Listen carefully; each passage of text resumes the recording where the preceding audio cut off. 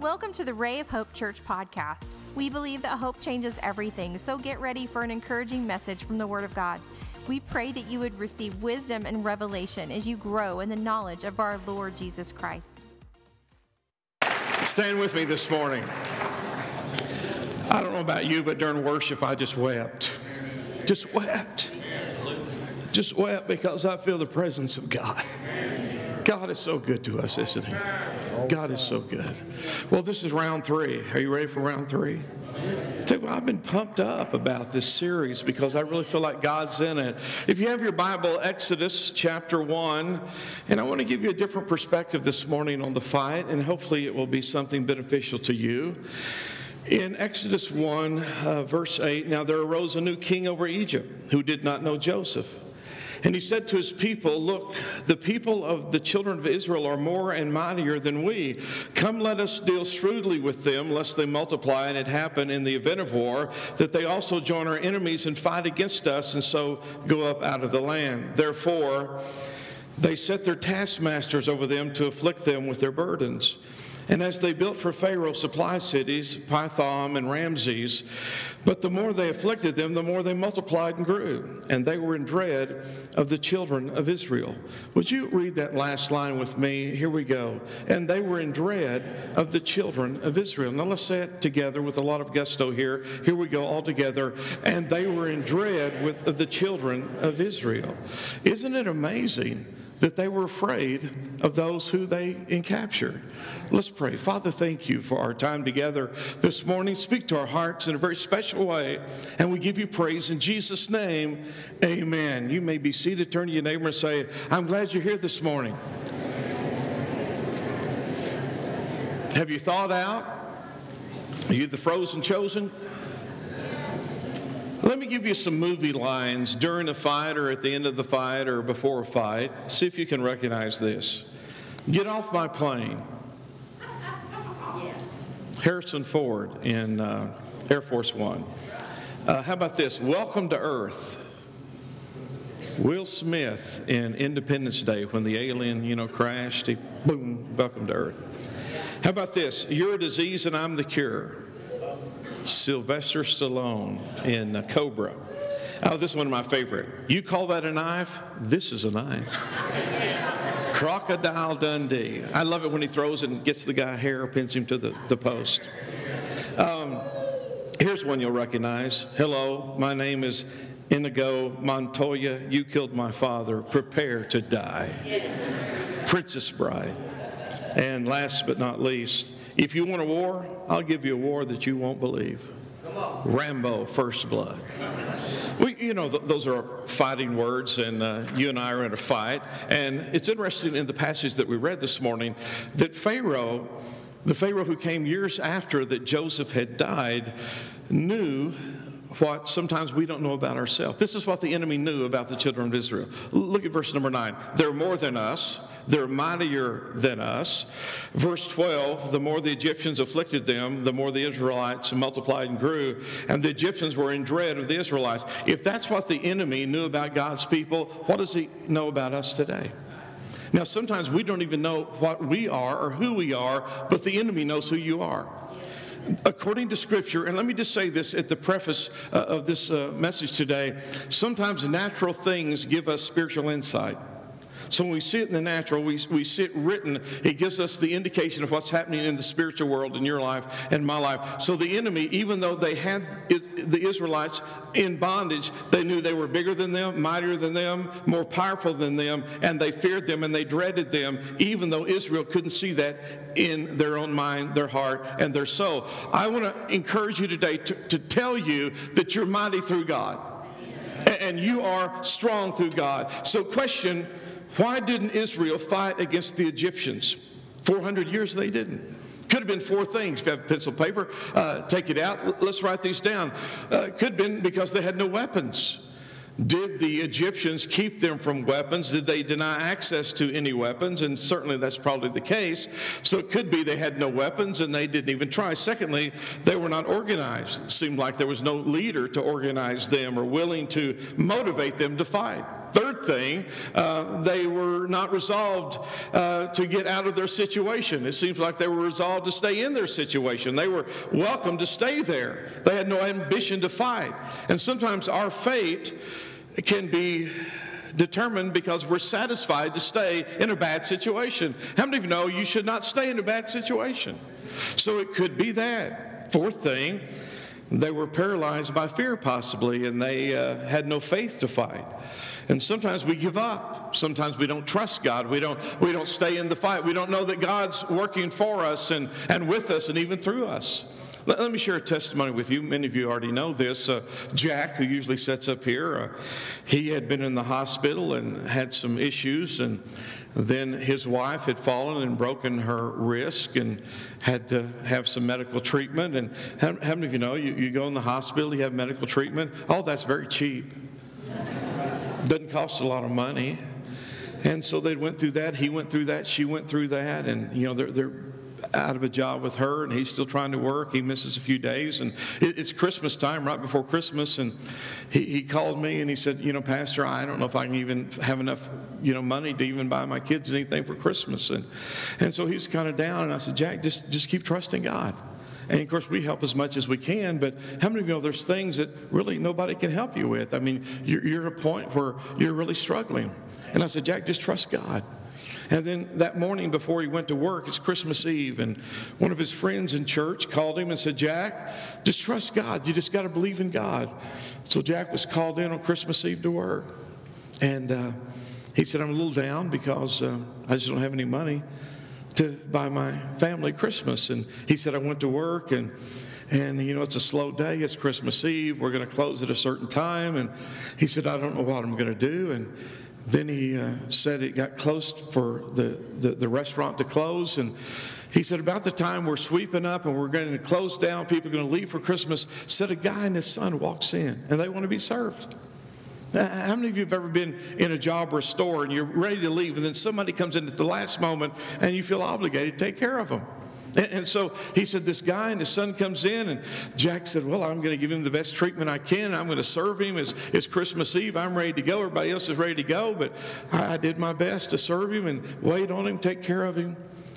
And Jack said when he left, he gave me a $400 tip. How many of you know sometimes you entertain angels unaware?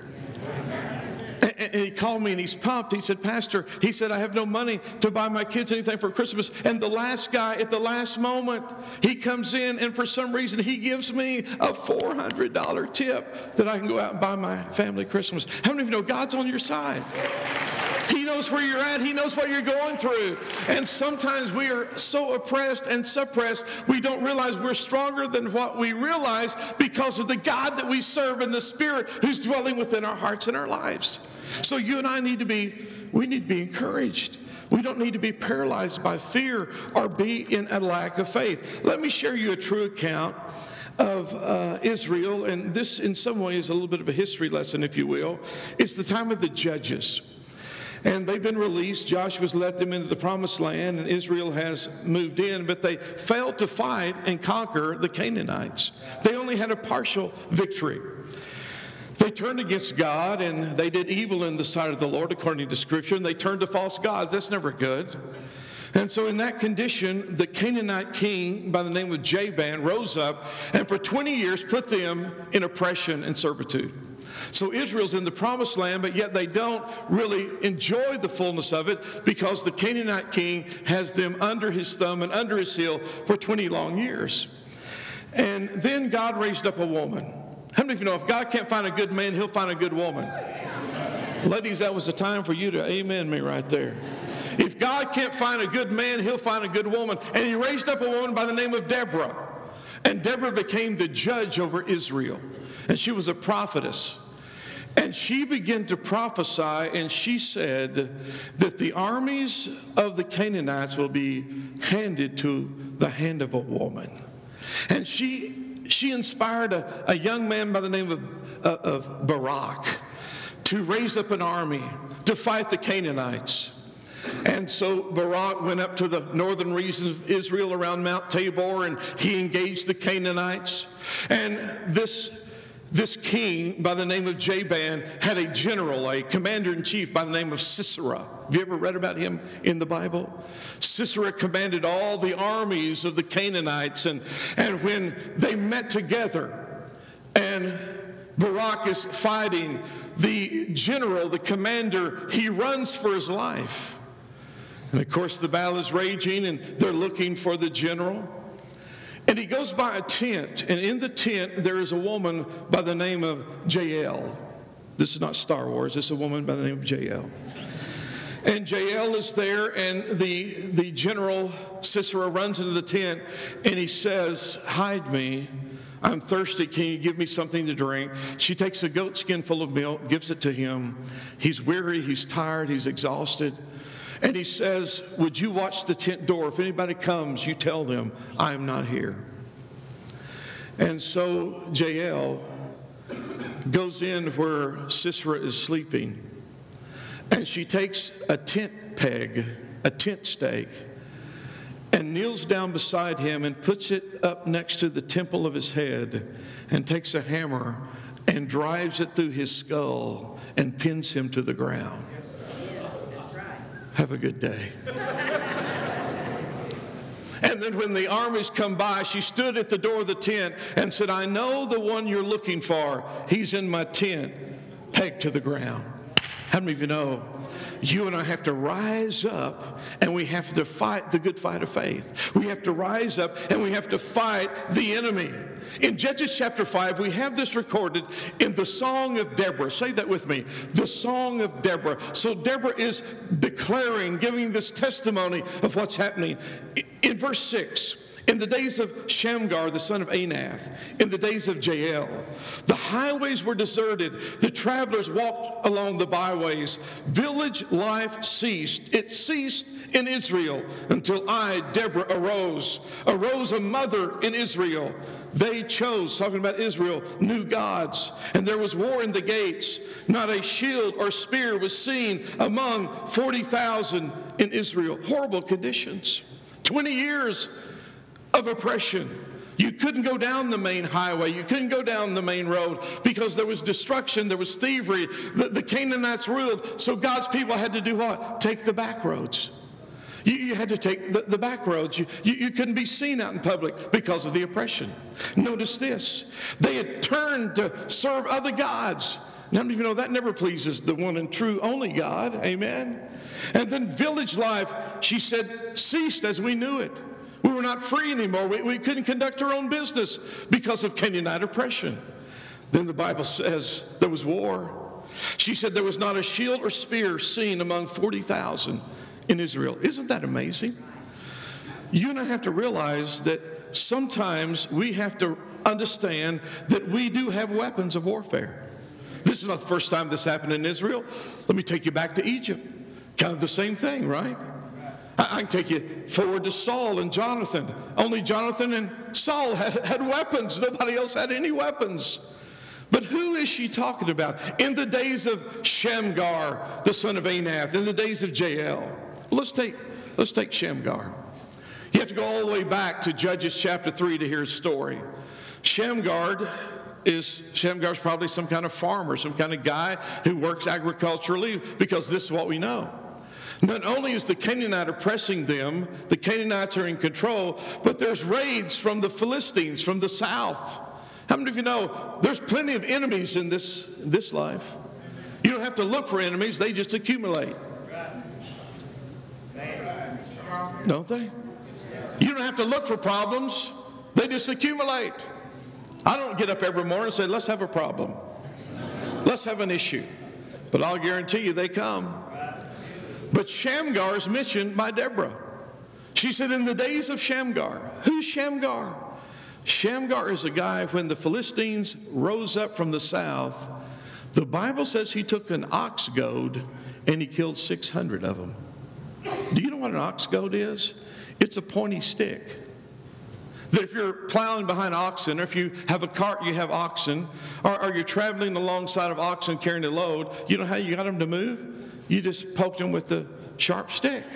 That's an ox goad. You goaded the ox. I shared this in the early service years ago when Aaron was small. Of course, we live out on a farm and a ranch, and that was Shamgar's cattle prod. We have different cattle prods today. They're long, they have batteries in them, and they're electric. And so if you want a cow to move down the chute or whatever, you hit them and push the button, and you give them a little charge. And I'd like to say I've never been hit with one of those, but I have a few times. And Dad tells the story when Aaron was very small. He was crawling through a fence. He was going through a metal fence, and he handed Aaron the cattle prod. And about the time Daddy got halfway through the fence, Aaron decided he would try it. So he stuck it right up to Dad's bowline and hit the button and gave Dad a good jolt. And then he dropped it and ran to Meemaw's house. But Shamgar took a pointy stick. He took a pointy stick and he defeated 600 Philistines at one time. In the days of Jael, you know what she does? She goes back and rehearses this story. That when Sisera went into the tent of Jael, she didn't look for this weapon or that weapon. You know what she did? She just used what she had. She had a tent stake and she had a hammer. And when he went to sleep, she took the stake and she took the hammer and she nailed it through his skull, pegged him to the ground, and defeated the army. I want to tell you, my friends, you have weapons of warfare. The weapons of our warfare are not carnal, but they're mighty through God to the pulling down of the enemy's strongholds. You don't have an atomic bomb or a bazooka, or you may not have chemical warfare, but I'll guarantee you God's put something in your life to fight the good fight of faith. So today, when we see this and we see what's happening here, we have to realize that God wanted his people to fight and not stay oppressed. In chapter 5, and I'm going to give you this nugget, verse 23, there is a place, a community, a city, somewhere around Mount Tabor, historians say, that was called Meroz, M-E-R-O-Z. Verse 23, the Bible says, the angel of the Lord curses Meroz because you did not come to help. What does that mean? When they attacked the Canaanites, Barak, and the Israelites are throwing off the oppression, there was a community that said, we will stay neutral. We will not fight. Let me tell you, friends, there's no neutrality in this fight that we're in today. You're either in or you're out. You're on the God side or you're on the enemy side. Well, I'm not going to choose. Your indecision just made the decision on whose side you're on. And this community, according to Scripture, verse 23, the angel of the Lord cursed this community because they did not rise up to fight with the other men and women of Israel. Folks, I want to tell you, that's the only time in the entirety of Scripture this city, these people are ever mentioned. You know what happened? They're gone. When you and I refuse to fight, the enemy overruns us, overtakes us. We must fight the good fight of faith. Can I hear an amen? Remember the bondage of Egypt? Sounds familiar. No weapons, no leader to organize them, willing to stay oppressed. Here they are again, 20 years under the hand of the enemy, oppression for them. Seems like no leader among them. Verse number 8, no shield, no spear among 40,000. And then there's an uprising. Deborah is moved. And this is what I have to just address here. How can a guy with a sharp stick kill 600 people? Did that thought ever go through your mind? How does a guy with a sharp stick kill 600 people? My friends, I believe the Spirit of the Lord falls on people. I believe the Spirit of the Lord enables people to do things that they cannot do in the natural. It moves to the supernatural. How in the world could he do that? It seems like sometimes when there is no weapon, we have to realize the Holy Spirit rises up in us and we have to be willing to attack and to fight against that which is oppressing us. And you and I have to be willing to take the fight to the enemy. Are we willing to say today, I will not stay in this condition anymore? No more victim mentality for me. No more am I going to wallow in poor little me, or depression, or pity, or mediocrity, or be intimidated by the enemy. No more am I going to be trapped in this condition. I don't want to be in it anymore. I'm going to fight my way out of it. And my friends, the enemy will keep you as long as you let him keep you. But this is what the enemy knows. The Egyptians knew these people are mightier than us. You know what Satan knows about you? You are mightier than he is. You are stronger than he is. Pastor, you talking about me? You talking about me? I'm talking about the God in you. You are stronger than the enemy. No weapon formed against you shall prosper. I give you power over scorpions and serpents and over all the power of the enemy. You and I are going to fight, and you must fight, and I must fight. And you said, well, Pastor, I don't have any weapons. Well, what do you got? Moses, what do you got? I got a stick. Throw it down. Turns into a snake. Pick it up. Okay, yeah, right. Turns back into a staff. Do you realize that Moses went into the dynasty in the kingdom of Egypt with a stick? But that stick brought down the entirety of the Egyptian nation. He had a stick. Shamgar, what do you have? I got a pointy stick. Well, Shamgar, use what you got. If you'll use what you have, I'll move on you with my spirit, and it will be more than enough. JL, what do you have? I just got a hammer and a tent stake. JL, just use it. And guess what? It'll be enough. Gideon, what do you got? I just got a few men. I got some containers and some torches. Samson, what do you got? I got a jawbone of a donkey. Well, just use it. Let me tell you something. God's put something in your hand and my hand we can use to defeat the enemy. You have to use what you have, and if we use what we have, how many of you know it will be more than enough to fight the good fight of faith? So last issue here, we gave you 4. Being paralyzed by fear and having no faith to fight. If I ask you this morning how many of the original group that left Egypt actually crossed over into the promised land, what would be your answer? Most of you would say 2. It's the wrong answer, but I'll let you say it. Well, it would be 2, Pastor, Joshua and Caleb. There's actually 4, but we'll deal with that later. Joshua and Caleb, out of that original bunch, were the 2 that were with the 10 that spied out the land. Remember? Moses sent out 12 spies. Joshua and Caleb are with those 12. Can anybody give me a name of one of the other 10? I can't. I mean, I could look it up. You know what happens? Those who don't fight in faith, we forget. Are you listening to me? Those who don't fight in faith, we forget. They're lost to history, no legacy, no memory for us, for those who did not fight, for those who did not go, those who did not believe. But we do remember Joshua and Caleb. You know why? They believed, they fought, they went forward. So let's take these 2. Joshua took over from Moses, and that's a daunting task. Joshua, you're up. Moses is dead. This is the guy who took the stick to Egypt, brought down 10 plagues upon the Egyptians, parted the Red Sea, manna fell from heaven, water came out of the rock. Okay, take over for him. Easy, right? I think a little fear, a little intimidation might have came in trying to creep into Joshua's life after Moses died. The reason I know that is because of Joshua chapter 1. Because in Joshua chapter 1, this is how God spoke to him. 3 times he told Joshua, be strong and be courageous. And here's the promises of God. I'll give you this land. No man will be able to stand before you. I will not leave you or forsake you. I will prosper you wherever you go. I will make your way prosperous. You will have good success. Your God is with you wherever you go. You know what he's doing? He's giving promises, one after another to Joshua. And guess what? The Word of God gives us faith. Faith cometh by hearing, hearing by the Word of God.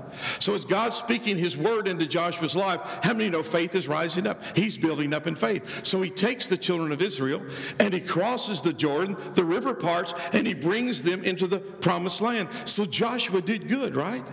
He kept the journey going. And then there's Caleb. I love Caleb. Caleb is one of the original spies that Moses sent out. And when he was spying out the land, he went by the region of Hebron. And there he saw the mountain and he saw the land and he surveyed it and he went back and he talked to Moses. He said, Moses, there's an area that we spied out I'd like to have. And Moses swore to him and gave him a word. He said, you can have that land. But how many of you know 40 years have passed? They've entered into the promised land. Another 5 years has passed. Now, 45 years later, Caleb shows up to take the land. He has to fight for it. He's 85 years old. Let me say that again. He's 85 years old. And I'm going to read to you his words. I yet am as strong this day as on the day that Moses sent me. Just as my strength was then, so now is my strength for war. Now, therefore, give me this mountain of which the Lord spoke in that day. For you heard in that day how the Anakim were there, and the cities were great and fortified. It may be the Lord will be with me, and I shall be able to drive them out as the Lord said. You know what he's saying? I'm just as willing at 85 as I was at 40 to take the land that God gave me. Now, I realize I got to fight for it.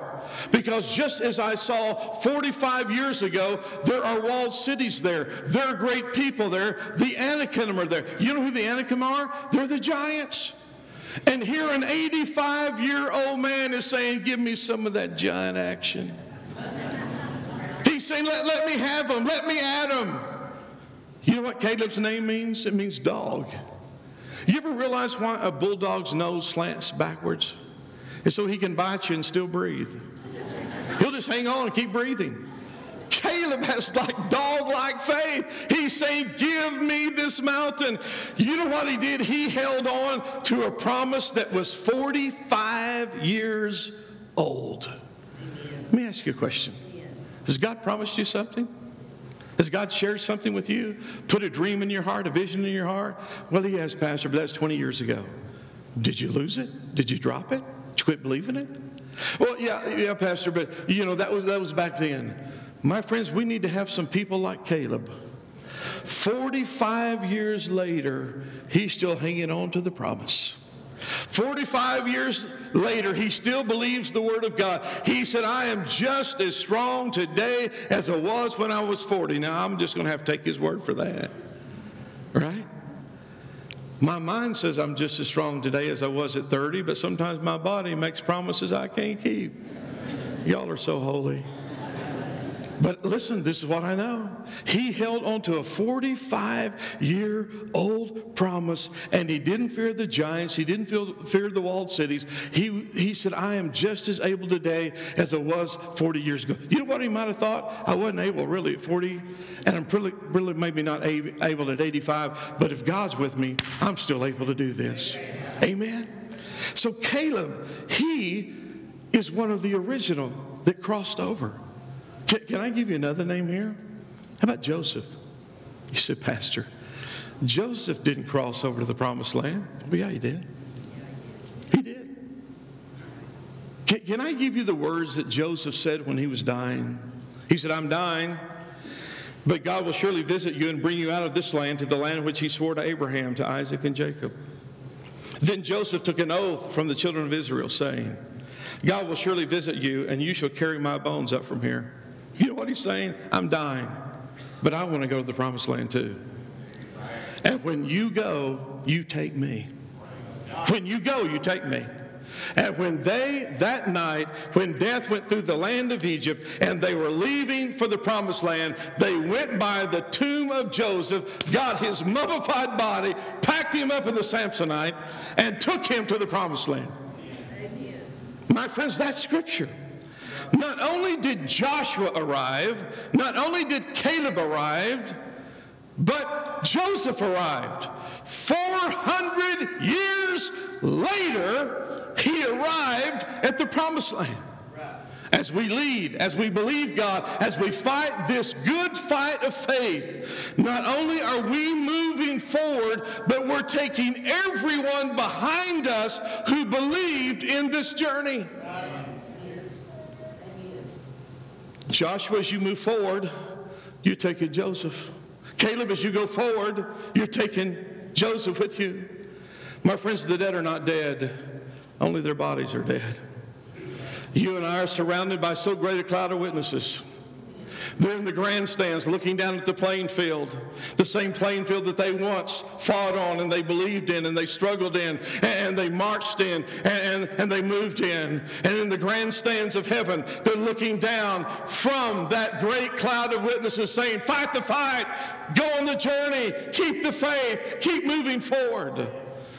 Joseph, 400 years before, said, God's taking you somewhere, take me with you. My friends, as a church, we're moving forward. And every person who was a part of this journey and wanted to be a part of this journey, they're going with us. My friends, I'm going somewhere. I'm taking Dow with me. I'm going somewhere. I'm taking Sister Kaiser with me. I'm going somewhere. I'm headed somewhere. I'm taking Brother Paul Payne with me. I'm taking Dee Cummings with me. I'm taking Grandma Brown with me. I'm taking Larkin Verby with me. I'm taking Woody McClendon with me. Those that have gone on, I'm taking with me. What about you? Listen, they're saying God is taking you somewhere.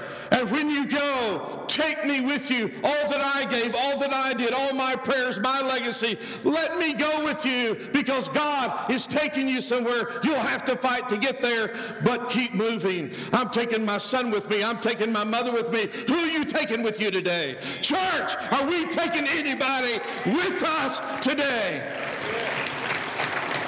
They're not here today, but guess what? Like a Joseph, they're in the grandstands of heaven saying, God's taking you somewhere. Take me with you.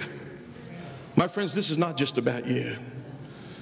Young people, I know this is a shock. Life is not all about you. Old folks, here's another shock. Life's not all about you. At 85, you're not done. Goodness gracious, give us some Calebs. Give us some Calebs. Give us some Joshuas. Give us some Shamgars. I don't have much, but whatever I got, I'll fight with it. Give us a Samson. This may look like the jaw of a donkey to you, but let me tell you, every time I swing it, the Spirit of God moves on my life. Give us some women like a Deborah who says, if the man won't rise up, goodness gracious, I'll rise up and lead. Come on, ladies. Give us some women that will rise up. When the enemy tries to come in your house like Jael, look around, see what you can knock him in the head with. Right? We're going somewhere. We're going somewhere. I'm not looking to have church for another 100 years in this corner. We're headed somewhere. There are people who are not with us today that were on the journey, and I'm going to take them with me. Their legacy, their spirit, their heart. I'm not going to let them down. I'm going to do my best. Say, you believed in me, you gave, you prayed, you fought. I'm going to go on the journey, and I'm going to take you with me. I'm going to take you with me. Think in your mind. There's a loved one. There's a friend, a mentor, someone who used to sit next to you. Someone in your family, a grandmother, a mom, a dad. And you know what you ought to be saying? Man, I'm going to keep going. I'm in this fight. I'm going to keep fighting. And I'm going to take you with me. My friends, this is important. This is not all about me. And it's not all about you. It's about fighting the good fight of faith. And I'm not just fighting for me. Neither you. Bow your head with me. We are so thankful you joined us today. We would love to hear from you at rayofhopepodcast@gmail.com. Let us know how you were encouraged and how we can pray for you. Remember, Christ in you is the hope of glory, and hope changes everything.